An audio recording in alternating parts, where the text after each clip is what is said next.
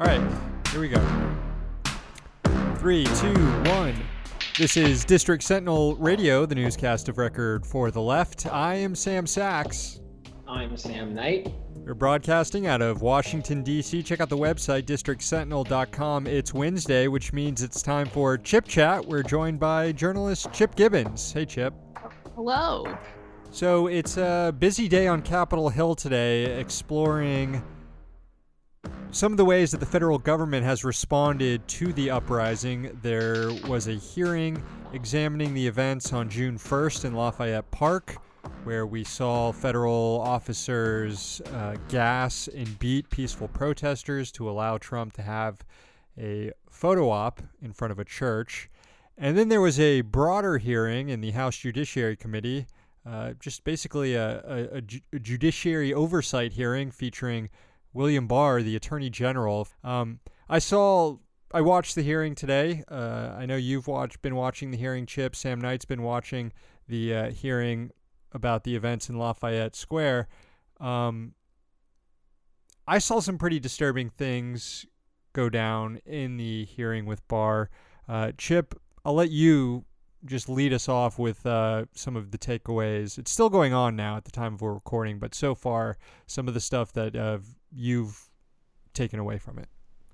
Yeah, I mean, it's Barr coming for an oversight of the Department of Justice hearing. Obviously, the big thing on everyone's mind is Barr's role in the dispersal of protesters in Lafayette Park on June the 1st. There was another hearing about that happening at the same time, where I believe the head of the DC National Guard contradicted some of the claims of the Trump administration. And also some people want to talk about Roger Stone for some reason, but as well as what's happening in Portland, where DHS officers are being dispersed and are behaving abhorrently, and the sort of expansion of Operation Legend, this sort of DOJ program to send federal police to originally Kansas City, Missouri, and now Albuquerque and Chicago. So those are the sorts of the big items. The Democrats, the ones who were on task, were sort of fairly decent about pressing the idea that Barr was, or the DHS officer, were attacking peaceful protesters, and and his role in clearing the protesters from Lafayette Park. Some of the Democrats went off about Roger Stone, which, whatever. One spent his entire questioning period talking about statements that Barr had made, that Trump had done a superb job handling COVID, which is an idiotic remark, but I don't know if I had 5 minutes to talk to the Attorney General of the United States, if that's how I would spend them. And the Republicans did sort of what the Republicans always do. They went down on this narrative that there are violent anarchists attacking the courthouse. They asked Barr, what kind of weapons did the protesters have? They had laser pointers and rifles and slingshots, and they were attacking the courthouse. And if they burned down the Capitol again, like they did in 1812, the Democrats would support that. I'm not I'm not a Democrat, so. Yeah, no.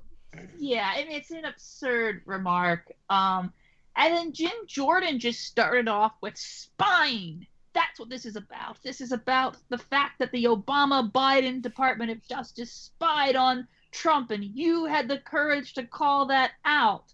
And it's like, well, Jim Jordan, if you are concerned with FBI political spying, I have an entire report you should read. Got a podcast for you. I have a podcast. Jim. I have a number of things, Jim Jordan, if you're listening to this, actual spying you could be concerned about. I would welcome Jim Jordan's concern.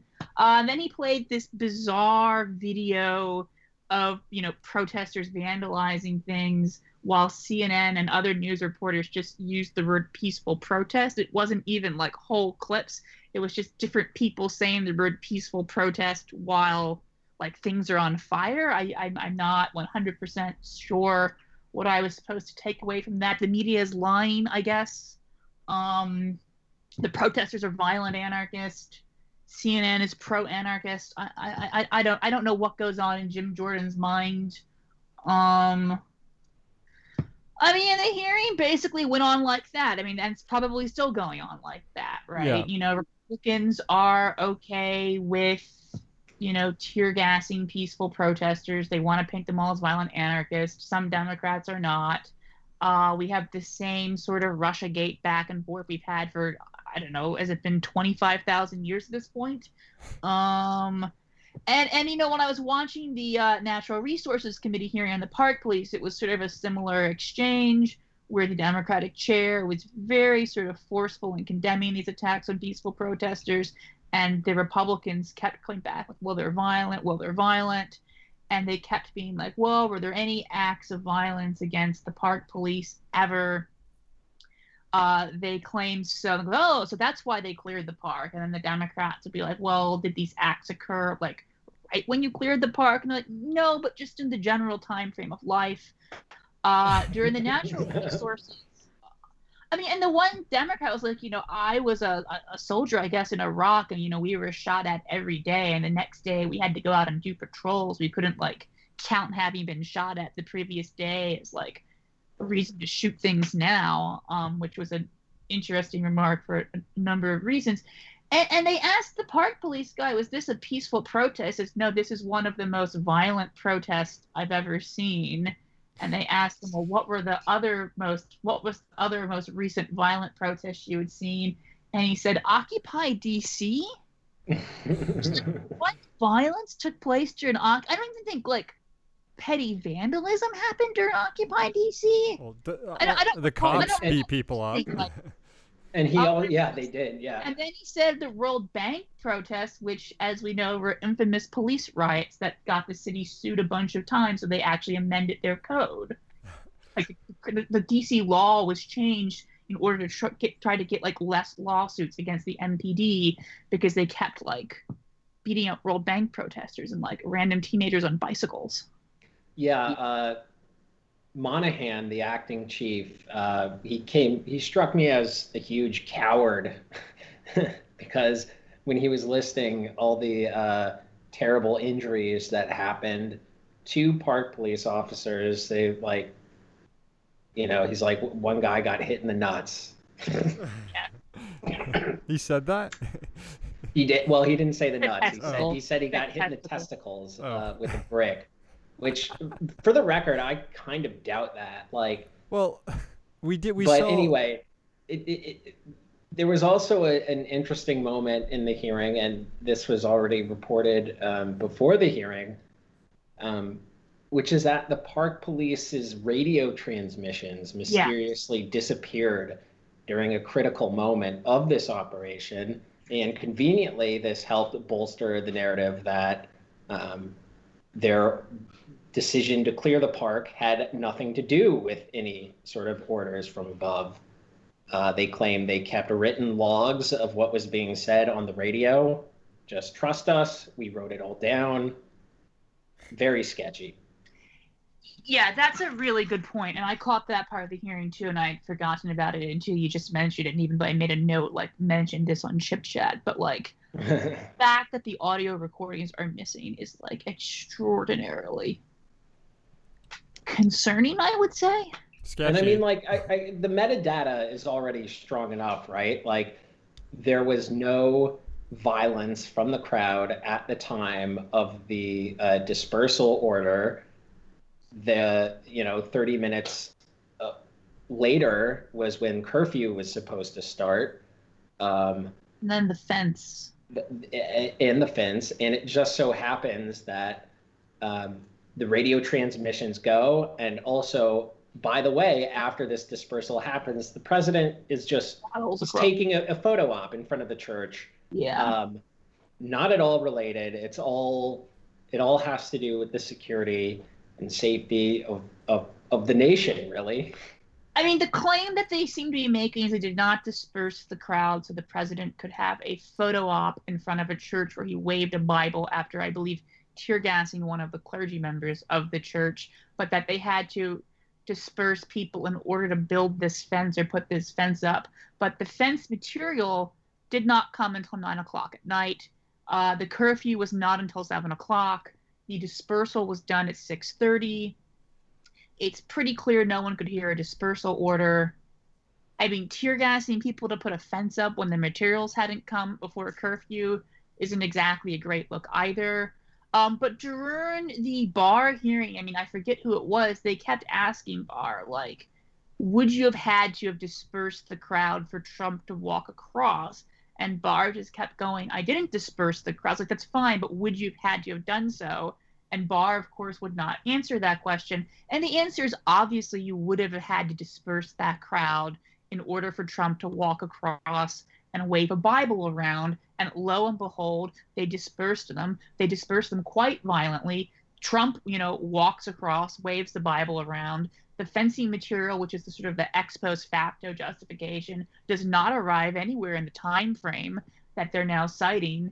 And the audio recordings are missing. And there was no violence in that immediate moment. And, curfew wasn't in effect yet. Lots of interesting bits of information there. Yeah, the metadata seems to align right there, as they say. Watching the Barr hearing, I got the sense that you're starting to see the groundwork laid to escalate federal violence against the left. I found it strange that Barr bothered to not find it strange, but of course he would. But he's defending the DHS actions, the illegal arrests that Department of Homeland Security, where we've seen people kidnapped on the streets and thrown in vans. Barr defending that, saying that that's legitimate, even though it's not his department. I guess he could bring charges against it, so maybe that's why he is I think why he's defending it is that as part of Operation Legend, Barr is the supervisor of Operation Legend, and there will be DHS officers acting in that under Barr's command. Well, also Barr claiming... Barr is sort of the Dick Cheney of the Trump administration, right? He's this guy who has this long sort of not behind the scenes, but not necessarily out front history in the U.S. security state. He's long been a sort of advocate of sort of expansive executive powers. He was in the CIA. He was a counter-protester during the Columbia student uprising. He's the person who writes the legal or is partially responsible for the legal memorandum justifying the legal authorization for the U.S. invasion of Panama. George H.W. Bush asked him, can he attack Iraq without congressional authorization? Barr tells this story in this dramatic way. He was putting on his tie and I guess watching C-SPAN, and a Republican came on the floor of the Senate and said, no one would ever say the president could attack Iraq without congressional authorization. Anyone who says that should be disbarred. And Barr, stresses this is a Republican. So then he puts on his tie and goes to see George H.W. Bush and tells them, oh, yes, you can attack Iraq without congressional authorization. And then he proudly designs what's called the bootstrap theory for the first Gulf War. When the first Gulf War was authorized by Congress, George H.W. Bush does not go the Barr route. But, Barr comes up with this theory called the bootstrap theory, which is that you can put the troops in, I guess, like Saudi Arabia or Kuwait, and then say, well, it's likely that the Iraqi government will use chemical weapons against them, and therefore have to take preventative military action before Congress can be called to authorize it, like literally putting troops supposedly in harm's way, knowing they'll be harmed, and then, saying, oh, we don't have time to contact Congress. So that's who Barr is, right? I mean, he is. That's a really interesting comparison and spot on. I haven't heard that comparison made. They also have the same sort of affect when they're speaking.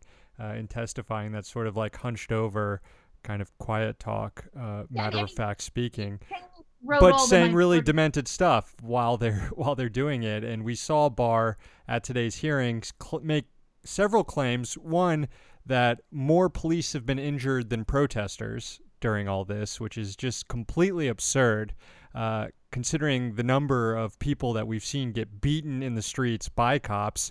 I guess they're only counting that because cops, if they trip on their bicycle, they go to the hospital and it gets counted, whereas lots of people get clubbed over the head and don't end up going to the hospital there. But also Barr claiming that 3 agents got permanently blinded in Portland. Used a qualifier.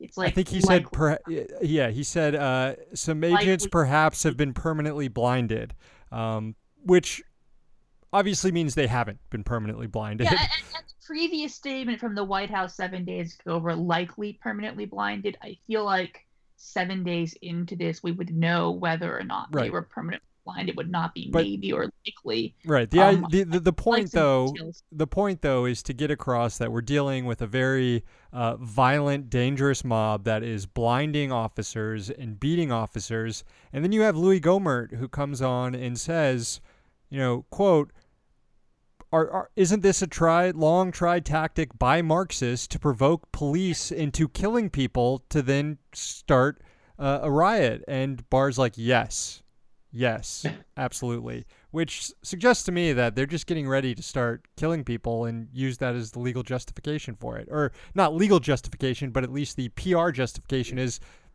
the protesters are causing this. Yeah, I mean, Gomar started up on the Bolshevik Revolution and the quote-unquote Mao Revolution. As soon as he brought up 1917, my ears perked up. I'm like, all right, let's see where Louis is going with this. And sure enough, it was as demented as I thought it'd be. Things. He's like, oh, people blame Trump for spreading COVID. Should we stop the protests so people don't blame Trump for spreading COVID? It's like, no one has blamed Trump for spreading COVID, Louis Gohmert. They blamed him for having an incompetent response. And then he's on television going, and then I said, slow down the testing. Well, I mean, to be fair, I would blame Trump also for spreading it, considering his Tulsa rallies and his Mount Rushmore rallies, too. It does seem like they don't care.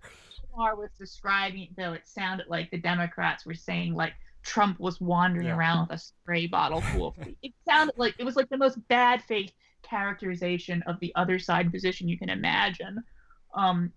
Which is Louis Gohmert used to be a federal judge. Fun fact. During one of the FBI oversight hearings, when he was really indignant about the FISA warrant, he's like, "When I was an FBI, when I was a federal judge, I always knew I could believe everything the FBI told me. And now I'm shocked to learn that FBI agents are lying to judges." And it's like, this is part of the problem, is that people like you are judges and they believe the FBI is, always truthful. Maybe you shouldn't have been a federal judge, Louis Gohmert. He's such an asinine, just frustrating character. Yeah.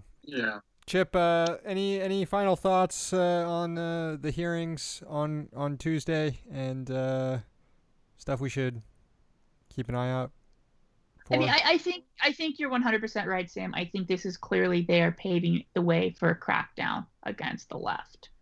I mean, it's always been in place, but I guess like a new, or at least an escalation in what we're seeing. Yeah, I mean, it's normalization of these sort of kidnappings and more federal officers' presence in major cities, confronting protests. Yeah, and I mean, the question is how much of an escalation is there going to be? How much of this is just more of the same with extra bluster? I don't know. I believe Trump told Sean Hannity he was going to send 75,000 law enforcement officers to American cities, and then someone pointed out that the last count of federal law enforcement, there was only 100,000 in the entire country. So I guess 75% of all law enforcement are going to be policing urban America for Sean Hannity's audience. I don't know. I mean, and that's sort of the problem with Trump. I mean, he gives off these sort of like Franco vibes when he's talking sometimes, but like, what percent of it is bluster versus which percentage of it is a really serious threat? It's difficult to know sometimes. Chip Gibbons, when he's not doing Chip Chat, he is the policy director over at Defending Rights and Dissent, and he also has his own podcast out there. It's called Still Spying, and you're still making new episodes, right? We are. A new episode just came out today on Tuesday. It is part 1 of a 3-part exploration of the FBI's war on Black dissent. We have Professor Gerald Horne as our guest, and we talk about the way in which anti-communism was used during the early Cold War to sort of divide the civil rights movement and liquidate its radical wing. The next episode will appear in 2 weeks, and we'll be joined by Jeffrey Boss, who knew Fred Hampton when he was alive and was the lawyer who represented the survivors of the raid that killed Fred Hampton And in that suit, it ultimately exposed the role of the FBI's COINTELPRO program in what was probably a political assassination. Sounds like essential listening, especially for those who can't get enough of Chip from their weekly Chip Chat dose. I say very little on this podcast. I mostly let the guest talk. Really? I find that hard to believe. Well, Sam, maybe if you knew Fred Hampton, and had spent a decade exposing COINTELPRO, I would allow you to speak. Damn. Harsh. But, I'm not going to talk over the guy who knew Fred Hampton. Chip. Like, I read a Wikipedia article once. Chip. Thank you so much for doing this again. Thank you for having me.